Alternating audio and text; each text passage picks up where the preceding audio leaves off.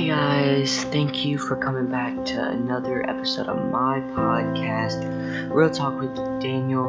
We're on episode 4. Today we're going to be talking about being discouraged, how to deal with it, how to not be discouraged.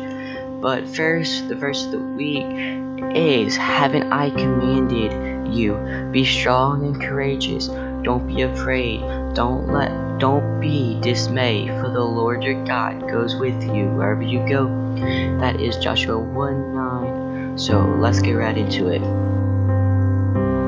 Being discouraged. I think we've all been discouraged in our life. I've been discouraged many times in my life. And if you don't know what discouraged means, it means to lose confidence in something you're doing. For example, you could be doing something that you love and it's like you're doing it really good, and other people could just be hating and saying it sounds bad. And you could get discouraged and think that's true and you can just stop. But here are some ways that you can do to not be discouraged is to take a long break. Honestly, discouragement is where our expectations don't align with our reality. But more often, obviously, our expectations are unrealistic. And if you just take a little break, it'll help you be less discouraged. Remember, there's no such thing as failing. You'll always, so I look at failing as learning a lesson. If I ever lose or fail, I'll learn a lesson from what I was doing wrong. Stop comparing yourself to others. You're on a unique path, and if you look to others and see comparing you to what they're doing, then instantly you'll be discouraged and feel like you're failing. So this one really spoke to me. Consider who you're spending your time with. If you're spending your time with negative people, like talking trash about you, then you're gonna feel discouraged and just lose focus of what you're doing.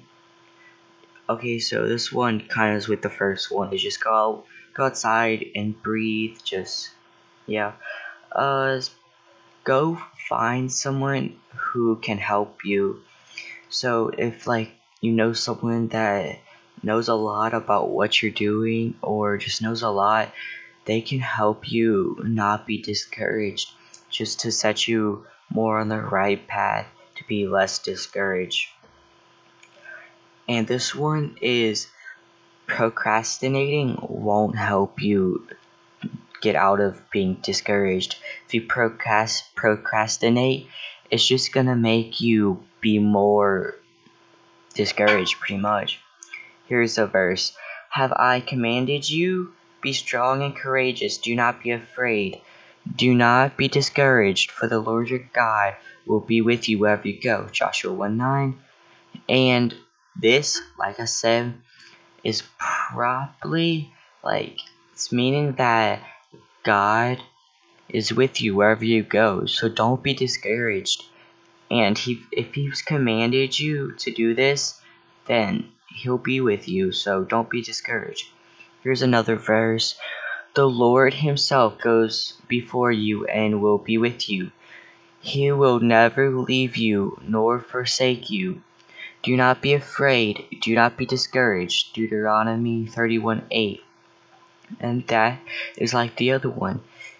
The Lord, He's gonna go before you and He's gonna show you what to do, and He's not gonna leave you.